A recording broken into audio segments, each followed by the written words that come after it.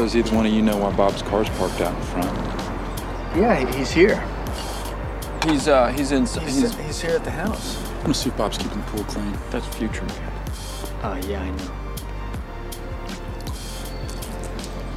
What the fuck is this? Vominos, Clay. Bob, you were told to thoroughly clean the pool this morning. It's a leaf. Jack, there was one leaf. Man, one leaf.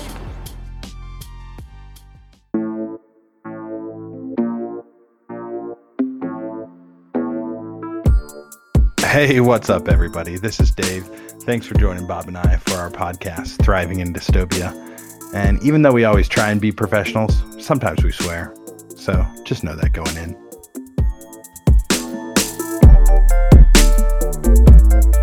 Here we are back at the big show with all the big cats. We got the Bobcat out in California. How you doing, Bobcat? Meow meow. We got the Lynx of the fairway up there in the Rocky Mountains. Danny Sanny, how you doing, buddy? Meow meow.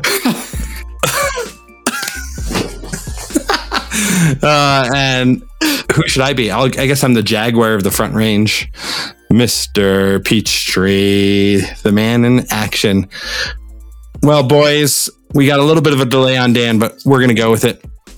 And I'm excited just to be here with y'all, chatting it up and enjoying a little Sunday afternoon. Today, as you all know, is Father's Day. And I'm curious if that means anything to you guys.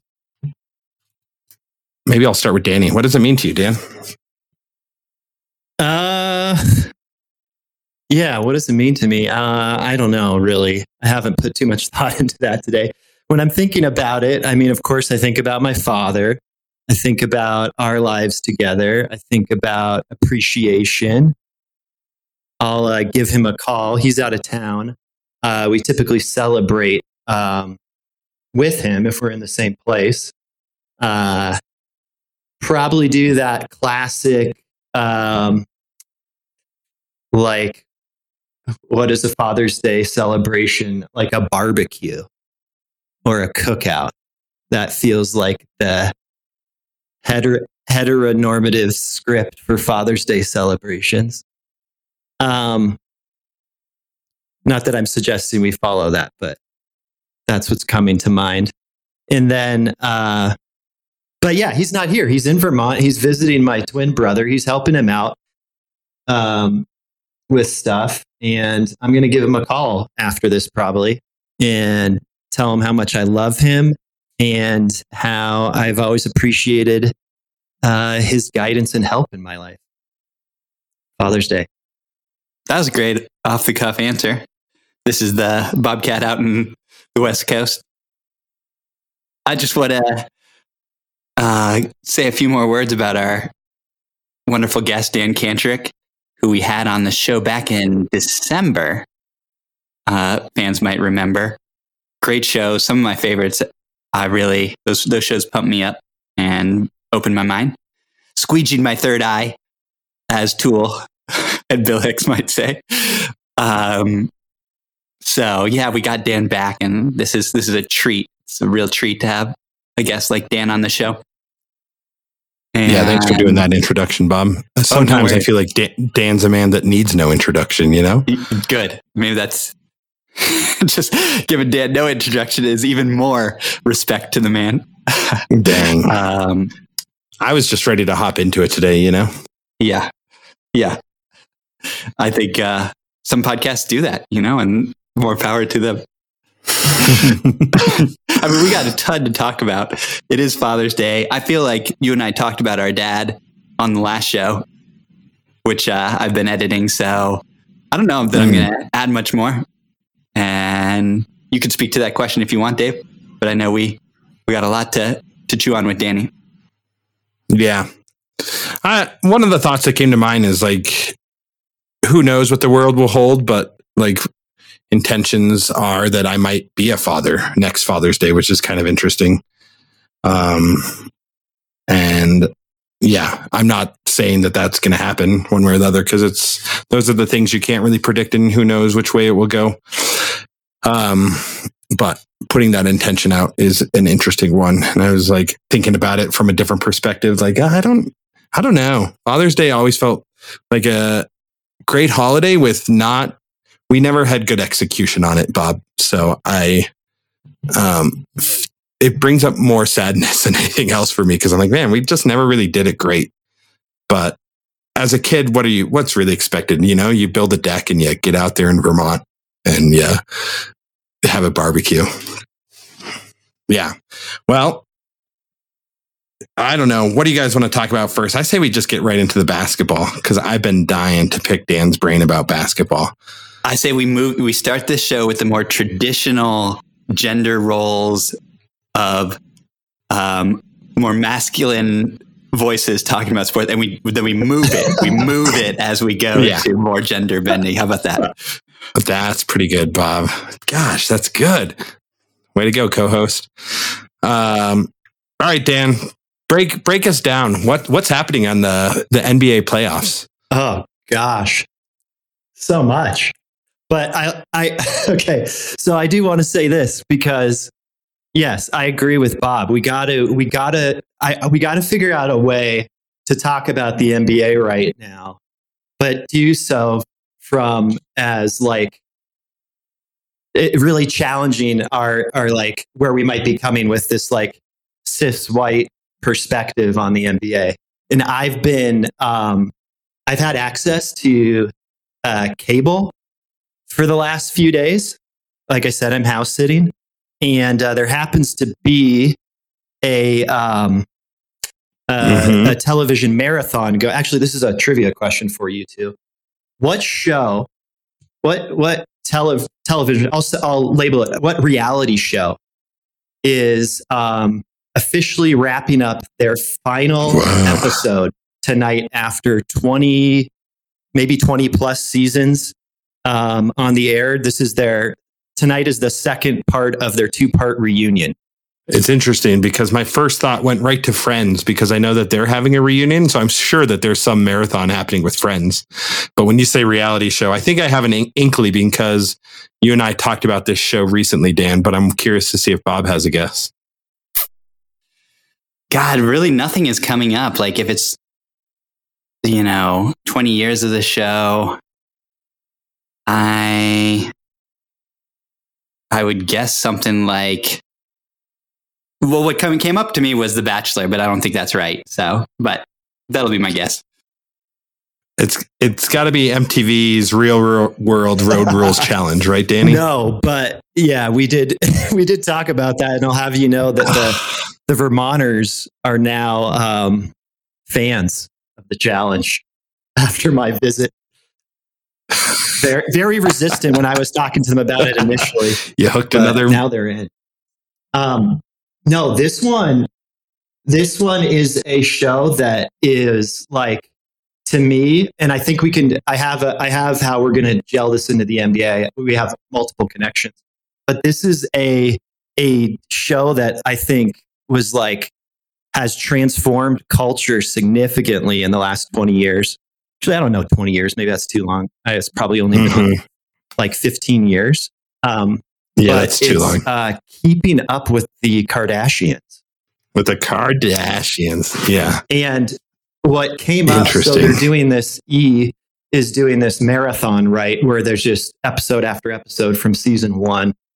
So I tuned into a couple, and I happened to tune into this one where they were, there's a university class that is teaching a course called, what is it called? Keeping Up with Keeping Up.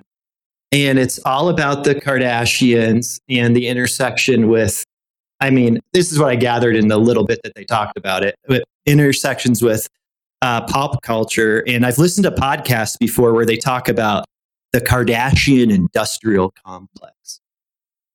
And it's this interesting, like, I don't know, this intersection of, I don't know, materialism and corporatism and all this piece, but it's also like very gendered, and gender roles come up. And then there's some like in these podcasts I've listened to, they have talked about, you know, Kim Kardashian as a feminist, and then others that are critical of that. And it's like, who are we to say what's okay, what's not okay? But they've built this like business model and empire on all this stuff. But then it creates conversations that become very problematic with like objectifying women and how we talk about the Kardashians and like what we get as like a society to just view these people from you know, the outside perspective. And there's like stuff with, I don't know, you get it all. You all know that all the complexities of it. But what I thought was where we come to this from is we come to it from like, here I am. I'm going to like narrow down or like simplify the Kardashians to a relationship where we got Khloe dating James Harden. James Harden happens to be on the Brooklyn Nets and has been a significant factor in these last two games, for better or worse. But it's definitely a starting point for us. I do want to hear from the two of you real quick again before we get into the NBA. What are the quick viewpoints on the Kardashians or the show Keeping Up with the Kardashians? What do you all think of when you hear that? Wouldn't it be funny if in the end of this show, we never end up talking about the NBA playoffs? We just like talk around the playoffs. That's kind of where I'm at right now. I'm loving how I asked you about the playoffs and we are going to have a discussion about the Kardashians. The thing that was going through my mind that whole time is how there's like this moment where like something is about to pop off. And it just doesn't happen for one reason or the other. I feel like before the Kardashians hit, there was a show called, I don't remember what it was called, but it was like Paris Hilton and Nicole Richie. And they were like, quote unquote, famous for nothing. And that show probably came out like 3 or 4 years before the Kardashians and it flopped, right? And it had I've never seen any episodes of either of the two shows, but my impression is that the Paris and Nicole show had kind of a premise of them actually trying to do something, which maybe is why it flopped. Whereas the Kardashians has the premise of doing nothing at all. You know what I mean? But I also, I'm just like going to relate it to Vine, right? Like Vine is exactly like TikTok. It just came out 5 years too early and now it's dead. Or like there was this guy who wanted to start a cable network and all it was on the cable network was puppies. It wasn't like puppies doing things. It was just like puppies, right? It was called the Puppy Channel. And he got really close. He had like a lot of investment and they did a whole This American Life piece on the Puppy Channel. But this was in 1995, which like, there's no way that it was going to happen in 95. Can you imagine? He had Time Warner and they like said, yeah, we're going to do it. And then like, it just fell apart at the very end. But like, anyways, I just feel like it's interesting because the Kardashians it could have been anybody. But yeah, they've been around forever. And that intersection of basketball is an interesting one for me. That's all I have to say about the Kardashians. Bob, you got anything else to add? Yeah, I will add that I think, like the idea of the Kardashians as feminists are like this female-headed household Kris Jenner, and then daughters, the Kardashians, and then the Jenner daughters are like business moguls and whatnot. So it says like, or the argument for them being feminists is like, okay, women can be on top of these capitalist empires as well. And I don't think that has any trickle down effect to like everyday women, working class women. I don't see it. I think it's only at this like very top level. And I think it's very like produced or like the for lack of a better word, the patriarchy is very comfortable with the Kardashians. I think they're very uncomfortable with like social movements like Black Lives Matter or Me Too. but they're comfortable with the Kardashians. So if it's a feminism, it's a very like feminism I'm not really interested in, which always brings up interesting things because like I'm a white cis dude and like who cares about my opinion on feminism, but I'll put it out there. Yeah, That's great. Ooh. Yeah, No, back to you, Nick. I was very exactly what I wanted to hear because I thought when I was watching that show, I thought about this. There's so much that ran through my head as I was watching it, and then there's like all these. It's just I don't know. It's interesting to just think about, and it's like why am I critical of it, or why am I not? Why am I spending time thinking about this show? And I like your points, Bob. They're totally, especially like the thought of does this trickle down? How, like, what impact does it have? And then also like, how is it curated? As far as from like a feminist perspective, it's interesting. And again, here, and I thought in particular, like, yeah, it's like, here's, three cis white dudes talking about it. Like, who cares? At the same time, maybe it's like we can challenge each other to have some thoughts around just that question, like around feminism and I don't know how feminism impacts our lives and what we're doing and all that. But yes, this is so great. It's like question about the NBA, and I don't know. It's been 5 minutes and we haven't gotten there yet. Well, let me ask you this, Dan. Why is the show coming off the air? And I will say that it started in 2007. It is after 20 seasons, but the show first booted up in 2007, which is definitely like an epic in time, right? That's like housing market bubble. I don't know. I feel like that for me is like a really interesting time. Anyways, but do you know why it's leaving? I don't. I have no idea. Yeah. Sorry. Yeah. 2007. That's okay. Well, then part B to the question is, oh yeah, go ahead, Dan. I was just going to say what was happening in the NBA in 2007, but I want to hear part B. That's a good. Yeah, I want to hear. Yeah, well, I think we all know that Lamar Odom was a relevant player back in 2007. Yeah. And so was Kevin Durant, which he is not in 2021. But yeah. Anyways. Yeah. I wonder if Durant matched up against Odom back in 2007. Here we are 14 years later.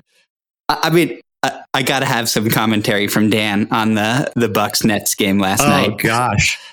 Let's just get into it. Yeah, let's hear it, Dan. It was an incredible game. So I recorded the game and I didn't turn it on until probably 10:15 at night.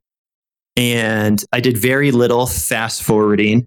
Even had to sit through the halftime show and hear Chuck and Shaq and get all the opinions. Barkley stood strong and predicted the Bucks from the get-go. He was very disappointed in the way they were playing, but he had no doubt that they were going to win. I can't say the same thing.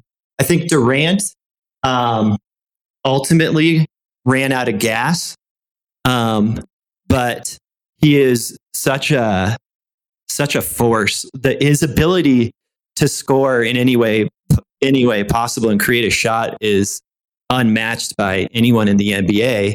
And at the same time, it was like, while PJ Tucker couldn't stop him, I thought just somebody that's always up in his face and putting pressure on and like having that type of energy from a defensive perspective, I think it matters. It's like, you might not stop him from scoring, but I think there's an impact when you're playing hard and like showing that defense matters. And Durant, what I did notice about the impact of Tucker on Durant, there was quite a few times where Durant goes to do the swoop from up high and like come down low across his waist and try to then pick the shot up over Tucker, and he lost it. And it wasn't always Tucker hitting the ball, but it would slip out of Durant's hand. And that was definitely something I was noticing about like, oh, here's the impact of playing hustle defense. even if you're not getting a hand on the ball, you're disrupting something. But yeah, ultimately Durant, he played every minute of that game. And that final shot that he took, I mean, I was like, okay, here we go. I did think Durant was going to send it. I didn't think Durant was going to send it into overtime. I thought he was going to win the game outright. And he had his toes on the line. But I was happy to see that. I was rooting for the Bucks, I'll be honest. Yeah. It's hard not to root for the Bucks and think about Dave Harris for me. And just like how happy a Bucks win makes that guy, and Katie Gillespie too. Yeah. What about you, Bob? What are some of your early impressions, or late impressions, I guess, at this point?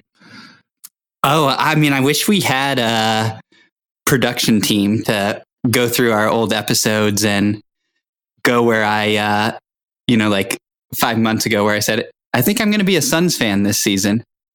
And here we are. With the Phoenix Suns as the current favorites to win it all.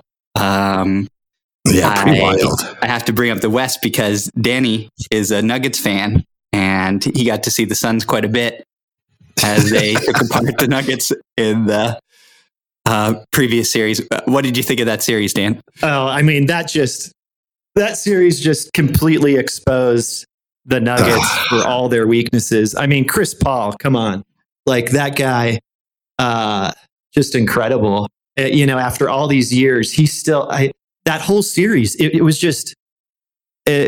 all Chris Paul. Like, he dictated every energetic swing of that series and the strategy. I think the ejection of Jokic was absurd. I mean, come on. You think LeBron gets thrown out of the game on that? Absolutely not. This is your MVP. I don't think they're winning. I still don't think they're winning. And the Suns, having all these young wing players that play defense, that hustle. It's just Bob, I know you're the first person I think of when I watch the Suns. And Charles Barkley was my favorite player growing up. And I remember those battles that they had when they had Kevin Johnson, Dan Marley, Charles Barkley, and they would always come up short. But this is looking like it could be good, though. The Clippers have shown me something as they've adjusted as this small ball team that really that works hard too and spreads things around. I think they could potentially. I think they could give the Suns trouble just based on the matchups and what we're talking about with small ball.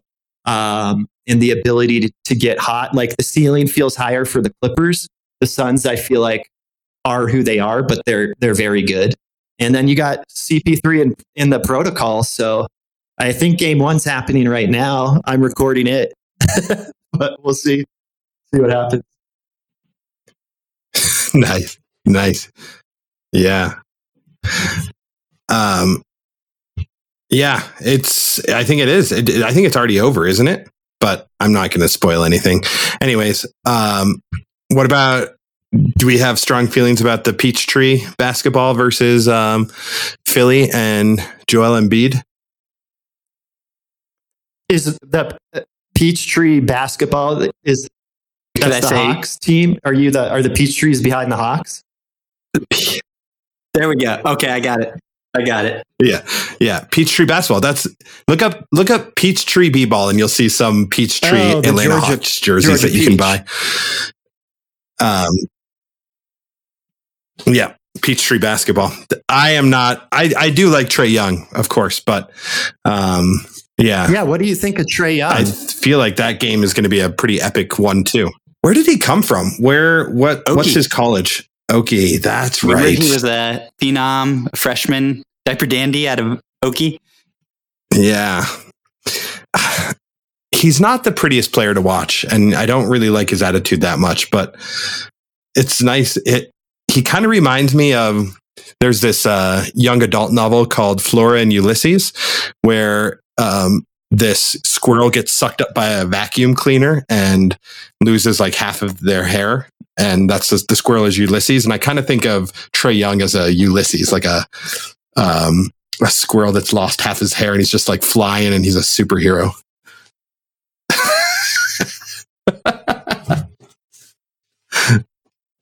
I don't know what that does for y'all. Well, I guess my follow-up would be, is it enough for them to take out the Sixers? God, the Sixers versus the Bucks would be such a better matchup, wouldn't it? Yeah, I mean, either way, I don't think those teams are getting through the Bucks. But I will say this: I think the Trae Young, he's really growing on me. I happen to like his attitude. I love that he came into the Garden and just like let the New York fans have it with the kind of the swagger and then the confidence to put it out there and make it happen. And the weakness that I see there is like, if Trae Young's not scoring, who's scoring for the Hawks? And I think Trae Young has changed his game, especially like for this latter part of the season and then into the postseason. It's not like he seems to be developing a more team-friendly game where it's not all just about him, but at the same time, it's like, who else do you go to? Who are your other scorers, especially when who is it, Bogdanovich? He seems like a clutch shooter, but I believe he was having injury problems. And then Philly is like, have you all been following this storyline of like the emergence of Ben Simmons as like a detriment to Philly and just like somebody that's just bringing them down? He can't play. They're like worried about playing him in the final minutes. He can't make a shot. He can't make a free throw. He has the defensive length. Like he is actually able to get out sometimes and challenge Trae's shot. So Trae's having to take like a super deep 3-pointer. But other than that, I don't know. I've been hearing commentary about them needing to trade him and how he doesn't fit with Embiid, and that there's all kinds of other guys that could do more, which is kind of a shocker to me because I thought Ben Simmons was this like new prototypical like huge guard that we see now where like everybody is just like 6'8" or above and they're playing like point guards, these point forwards and stuff. But I don't know. It's been a good series. Well, shall we get us all on immortality of recording our predictions? Who's going to win it all? Yeah, I think that's a good wrap up. Over whom in how many games? Can I just give one, while you guys are thinking, I'm just going to give one final wrap up. I just feel like, we look back to the start of the pandemic and when basketball to me became really dynamic, when it became like a sort of the activist league and like speaking out for Black Lives Matter. And like, it became something, the NBA just became like one of the leagues for me to follow because of what they were doing socially with social justice issues. Obviously the WNBA was ahead of the game too. But yeah, I feel like it definitely pushed me away from football. And I feel like I don't even like think about football anymore. And I used to never be an NBA fan. So I feel like a lot of excitement as this season comes to a wrap up. And I just wanted to say that. So yeah, I'm going to make a prediction that the Sixers are going to win it all. And I don't know why. It just felt good to me. And I'll pass it over to one of y'all. You have to say who they're going to beat and in how many games. Yeah. They'll beat the Suns in 7 with the longest shot in recorded history. Joel Embiid. No one's going to beat that Baron Davis shot. You guys know that one? Yeah. But did you know Joel or Embiid almost had one this year where he almost beat that shot? Yeah, that's right. Anyway. Yeah. Okay, I can go next. Well, I'm going to stay with my Suns. I mean, I got to at this point. Yes. So I'll take Suns. Stay true. Over Bucks in 6. Yeah. I like that prediction. It's hard not to pick the Suns. But I'm going to go back to that. What I think is that the Clippers have a little bit more of a ceiling. And, I don't know what's going to happen with Kawhi. I don't know if you all know if he's like done for the playoffs or if he can come back, but I'm going to go Clippers over the Bucks in 7. And, what is it going to come down to? It's going to come down to a team effort between Paul George, Reggie Jackson, and the superstar emerging rookie Terrence Mann. It's going to be small ball, and they're going to try to get Giannis while Giannis is much more skilled on the perimeter defense to me than Rudy Gobert, but they took out the defensive player of the year by having him have to play at the 3-point line and then just get stuck in no person's land and completely, out of sorts. And I think they can develop a strategy to get Giannis twisted somehow. It's a good nuanced prediction. I love it. Yeah, if the Clips could take it all, that would be a historic day. Well, we have a few other topics. I don't have. Up next, we were going to talk about the Euro Cup, which for me, I think we should keep it nice and short. And I just want to say that watching these big soccer tournaments brings back so many sweet memories.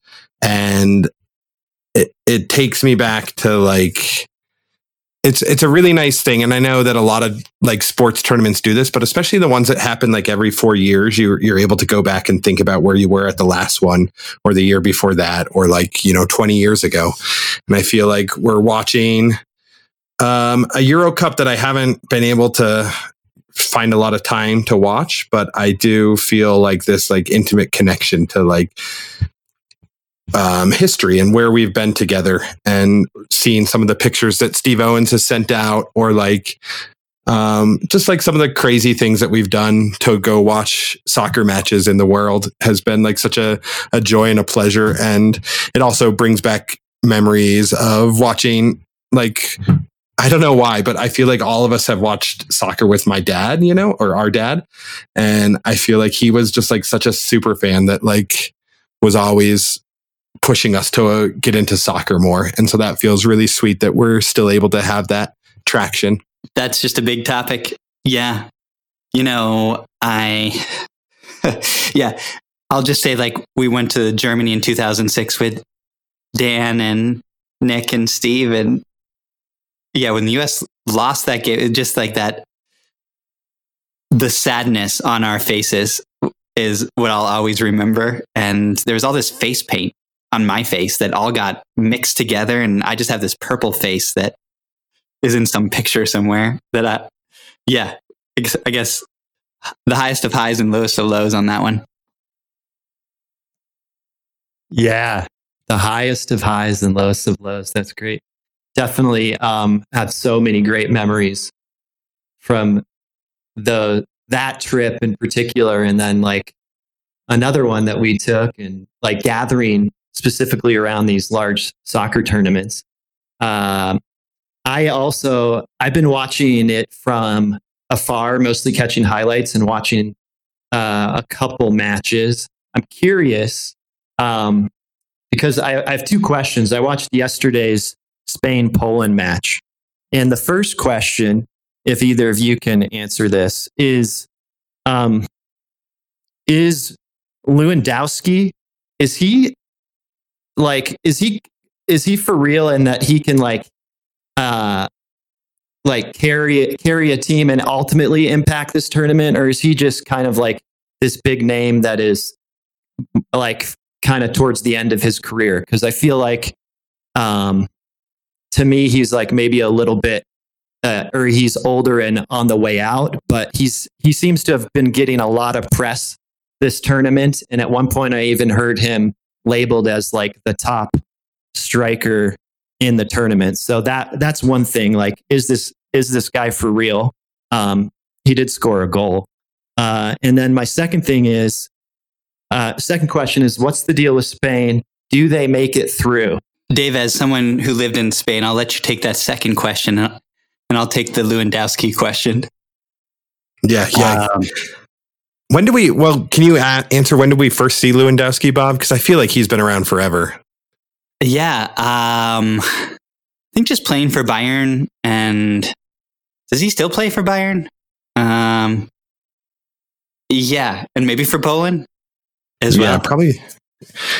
Yeah, I just don't remember the U.S. ever playing Poland, but maybe he was like matched up against England in one tournament. Anyway. Fun fact, we did play Poland back in 2002 in the group stage. There you go, Bob. God, good knowledge. Yes. Okay, you can hit up the Lewandowski. Yeah, I mean, like, I don't know if strikers can ever carry a team. I think you have to be a central midfielder to like carry a team, like a Zidane type of character. Strikers, because they just require service and they require like getting the ball, and they can be lethal, but to an extent. So I feel like a striker will never carry a team, but they can do a lot of great work, and maybe carry's not the right word, but like if they get enough chances, they can like save a team and get them, to the next round. So that would be my answer. But I think he's a very good striker, and I'd be fearing him if my team was going up against him. Doesn't Slovakia play them next?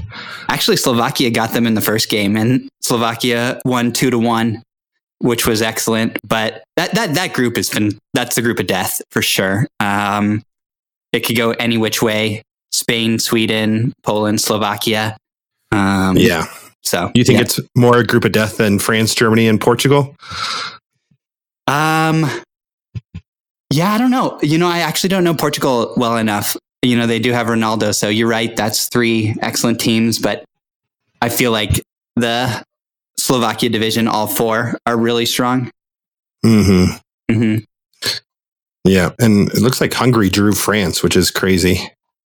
You're right. So Hungary, yeah. I guess those are pick your poison. They're both really good groups. Yeah. So no, I don't think Spain's getting through, Danny, just to let you know. I think we're going to see a new era of football where I want to see a lot of new teams making it through the group stages. Oh, I guess I've forgotten the Euros, there's like a few third teams that qualify, right? I forgot about that. So like the 2 best third place teams qualify for the next round because there's only 6 brackets. Is that right? Am I wrong about that? That's how it was. I haven't checked this time around. So yeah, it's good for us to look up. Yeah. I will say I would love to see the Netherlands win. I don't know why.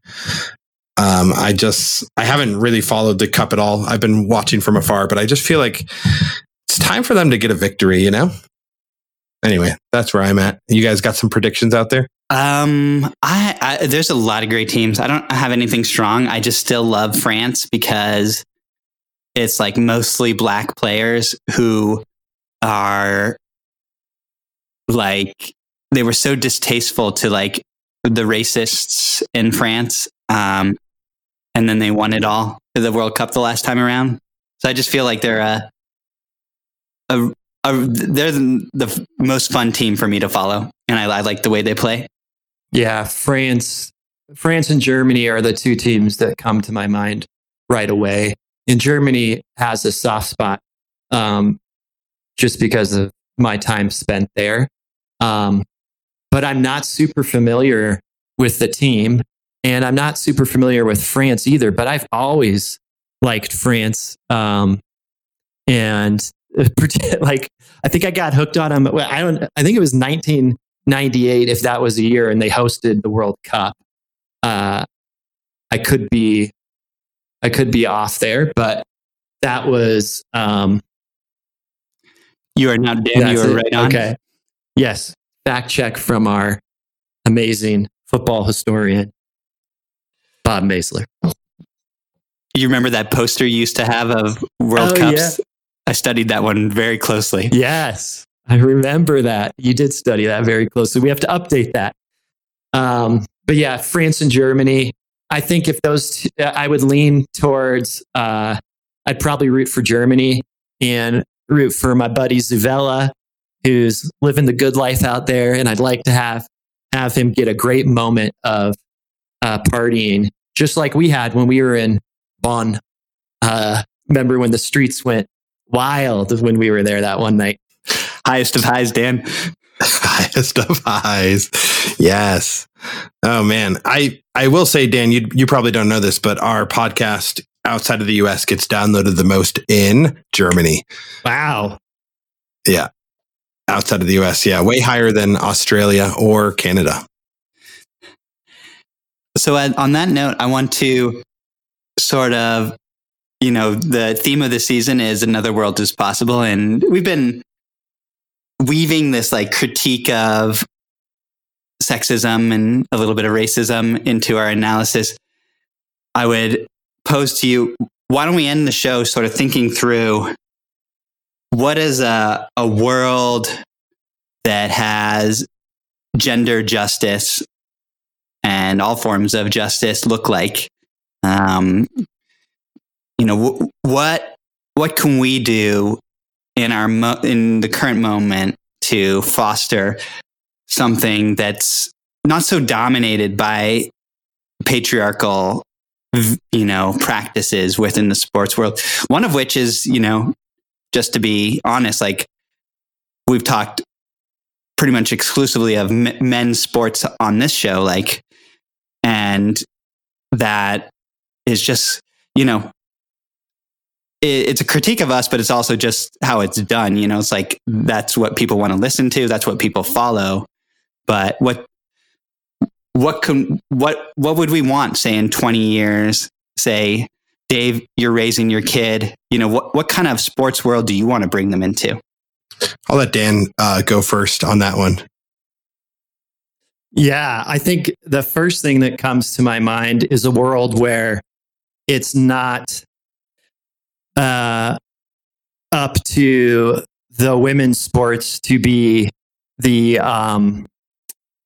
primary voice for activism. I see that I've been seeing that a lot lately, especially with the U.S. Women's national team for soccer. They're so inspiring and so incredible with their outspokenness and the fight that they're putting up and working hard to shift these paradigms, especially when we're talking about pay. But I think it goes even deeper than that. And it'd be like, I'd love a world where the men's soccer team is out there just as loud and putting on the fight too. Like, how about they boycott playing until something changes? Something like that, where there's just a lot more. There's a lot, and you see it. And I think Dave brought up a great point with the NBA. You see these players doing a lot more in that regard. The Milwaukee Bucks last year in the bubble, when they made the collective decision not to play, LeBron James on social media standing up to mainstream oppression from the media and refusing to have his voice silenced. And I just would love to see a lot more of that, and a lot more of these people with the large platform not being overly concerned with the fallout and ramifications from speaking up. And that's, I do, obviously I say that from my area of privilege in the world and where I sit. And there's the stakes are very high, I'm sure, from these social locations and career perspectives. But I think, I would hope that that the only thing that can come from it is good, and that these shift to become moments of that it's encouraged, and that having a voice and an active voice becomes something that is beneficial to your career and really what athletes now are, which is just more than just the sport they play, but this whole industry of a cultural icon, and how all of that can advance that image for better. Yeah. Thanks for buying me some time too, Dan. I agree with all that. And I think that to ask for some of that change, we need to demand it too, right? I know that like Bob and I have struggled a lot with being Cleveland baseball team fans and like wanting to be like, we should just be done with this team, or we need to like make our voices heard, that we want the team to change, like something as simple as their mascot, right? But I think that, yeah, demanding that from these brands, they're not even like athletes anymore. They're brands, right? They are like Chloe and Lamar, they are a brand and they're selling that image as much as they are selling their sportsdom. And, that we see that going back to Michael, he kind of started that. Anyhow, I also feel that like one thing that I've been like toying with over the last few years is like how to become a fan of something. Like, and I feel like there's a choice in becoming a fan, and it's something that we don't really realize because as youths, we all were like gifted these teams from our fathers. That's like who we root for. Dan rooting for the Nuggets is like a gift handed down from your dad, right? And it's an interesting reflection. Also, like this greater society we live in too, right? Like it gets supported by the friends we choose. Like if we happen to be friends with Kevin Pierce, then we're going to be either in love with the Broncos or hate the Broncos, And I think to like see some change in the world, it takes like anything. It takes community support. Like if we want to choose to become a fan of the WNBA, like we need to like think about what it means to be a fan and like dive into that a little bit, but also it takes like people supporting us in that. And so having a conversation about like with each other, like, let's do this. I know Dan's little cousin Patrick used to be a huge fan of the women's NCAA tournament, and he would always him and Connor would do brackets every year for the women's tournament back in 2002 when it was like, what? Like kind of revolutionary to think about that. But I think that probably got handed down to him through his parents, Rob and Gail, I'm assuming. But I think it takes that active like choice of deciding like what we're going to support in our fandom, because it is just like a capitalist dollar, like what we're supporting. And if we decide to use our vote to choose to raise our kids to vote to be fans of a racist mascot team, then I think we need to like be critical of that. Yeah. So maybe we can talk about that in our community of like how we can become fans of a league that we really support, and to break that heteronormative cis male like patriarchy that is ESPN.com.go.com. Sorry. Can I go off of that point? Dave, you bring up a good point. Like, I think everything you're saying is true. We need to like in our community elevate other sports, like not just like LeBron, et cetera, although LeBron's great, but like, yeah, WNBA, we need to be doing just like actively following just not patriarchal or men's sports, basically. So we can do that. But the ESPN point's a really good one, because in the 2000 aughts, the decade of the aughts was a good decade for women's sports getting a lot of coverage on ESPN and other sports networks. But there's been a retrenchment of patriarchy, and they do not cover, and they like the amount of coverage that women's sports gets is back to the level of like in the early 1990s. So there was like a good wave, and now it's back down to this low level. And what's really necessary is for ESPN and local affiliates to like cover women's sports. And that's unfortunately like it's been going the wrong direction. And I'm not really sure what to do about that. except to bring attention to it and name it. And like, we're in the era of podcasts and social media, so there's more ability to get women's sports through those venues, but it still just we need to change the structures. So who knows how we can do that, without protesting and like getting people in positions of power to change that. But the other point that so my last point is, transgender sports are really under attack right now. And like Republicans have been attacking, like banning trans kids from entering sports leagues. And it's really awful. It's also in concert with banning of transgender healthcare. And this is like across the United States, like many states, like 30 states. It's a real awful push. And so we've got to do something to push back that wave. And Dan's right. Like cis allies need to be speaking up on these issues a lot. And I think it touches some issues for like cis people, like that it's uncomfortable for trans people to be in, like traditionally cis sports.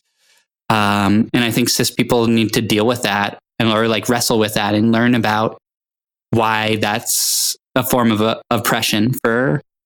So like, I think people need to learn more about gender and like why transgender kids and adults, like being in cis sports is like, or like traditionally cis sports is totally okay and not problematic. And it's been going on for a long time. So like education on that point is really important.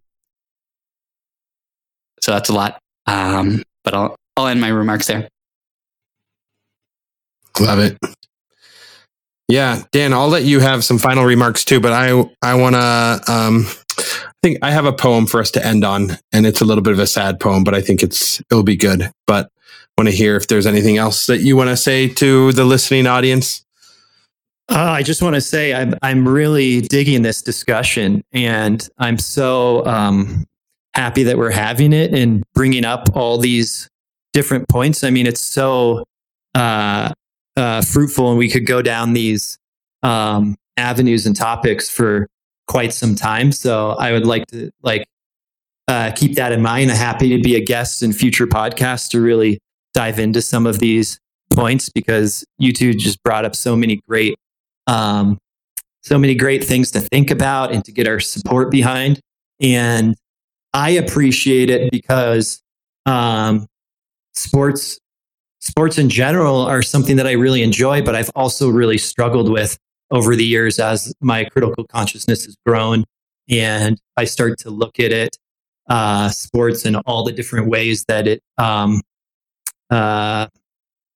intersects and at times is very problematic with some of the social justice issues that I stand behind personally. And there's times where in different circles, I wonder how to talk about sports, how to bring it up. And I don't want it to be something that is not like shared and spread throughout my communities. And I think there's a like wonderful way to do it. And it's through having discussions like we're having now, questioning it, challenging the standards, but then also like growing the positives that come from it in the way it makes me feel good. And I think, through these discussions, I just think that's a great avenue towards, bringing it to a place that I can stand behind, both as like a pure fan, but also coming from a viewpoint of social justice and moving us forward as a society that's, more inclusive. Well said.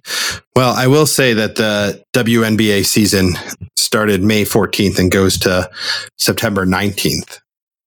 So if we want to get together again for a little pre-playoff podcast, I think they do. I think they take a break for the Olympic Games, which are happening mid-July to mid-August, something like that. Anyways, so yeah, we'll do a whole spin-off mini series on the WNBA playoffs. But at the very least, I think we can get Danny to commit to that and get more of this going on, because I think it fills our heart and soul a lot to be able to do this. Bob, do you want to give the coordinates and then I'll read my poem? Sounds good, Davey. Yeah, appreciate the show so much, Dan, Dave, and let's definitely get Danny back. So you can contact us, email davepeachtree@gmail.com of Atlantic Hawks basketball right there. Follow us on Instagram, thriving_in_dystopia. TikTok, Dave Peachtree. Find the big man TikToking, sending out reels. What else we got, Dave? Oh yeah, Twitter. At bmaze19, and then our website, thrivingindystopia.com. Back at you, Dave. Love it. Yep. So I actually heard this poem for the first time on TikTok, and I don't know if the author, her name is Merritt Malloy, and I don't know, she doesn't even have a Wikipedia page, but this poem spoke to me, and it reminded me a lot of not only our dad who passed away, but Bob Patchlick, who passed away this year. It's called Epitaph. And yeah, it's just a little seven stanza poem. And we'll play some music to it too. When I die, give what's left of me away to my children and old men that wait to die. And if you need to cry for your brother walking the street beside you. And when you need me, put your arms around anyone and give them what you need to give to me. I want to leave you something better than words or sounds. Look for me in the people I've known or loved. And if you cannot give me away, at least let me live on in your eyes and not in your mind. You can love me most by letting hands touch hands, by letting bodies touch bodies, and by letting go of children that need to be free. Love doesn't die. People do. And when all that's left of me is love, give me away. Epitaph by Merritt Malloy. All right, boys. Love you both. Great poem, Dave. Good tradition. Ending with a poem. Yes. Much That one's for Danny love to Sandy. both of you. I love it. We got poetry, pop culture, sports, activism, social justice. We got it all. Yes. All right. See you next week. What's up, Thriving Crew? Bob and Dave want to take a second to thank you for lending them your ears. They also want to thank the artists for making everything a little more beautiful. The intro song is In Heaven by Drake Stafford. Our audio is edited by the consummate and dexterous Nadir Chayech. Web design by Chris the Mixer Sawyer. And of course, visual art is by the prolific and enigmatic Joe Shine. Our new outro song is Bach's Goldberg Variations, Variato 3-1 by Kimiko Ishizaka. Thanks for listening.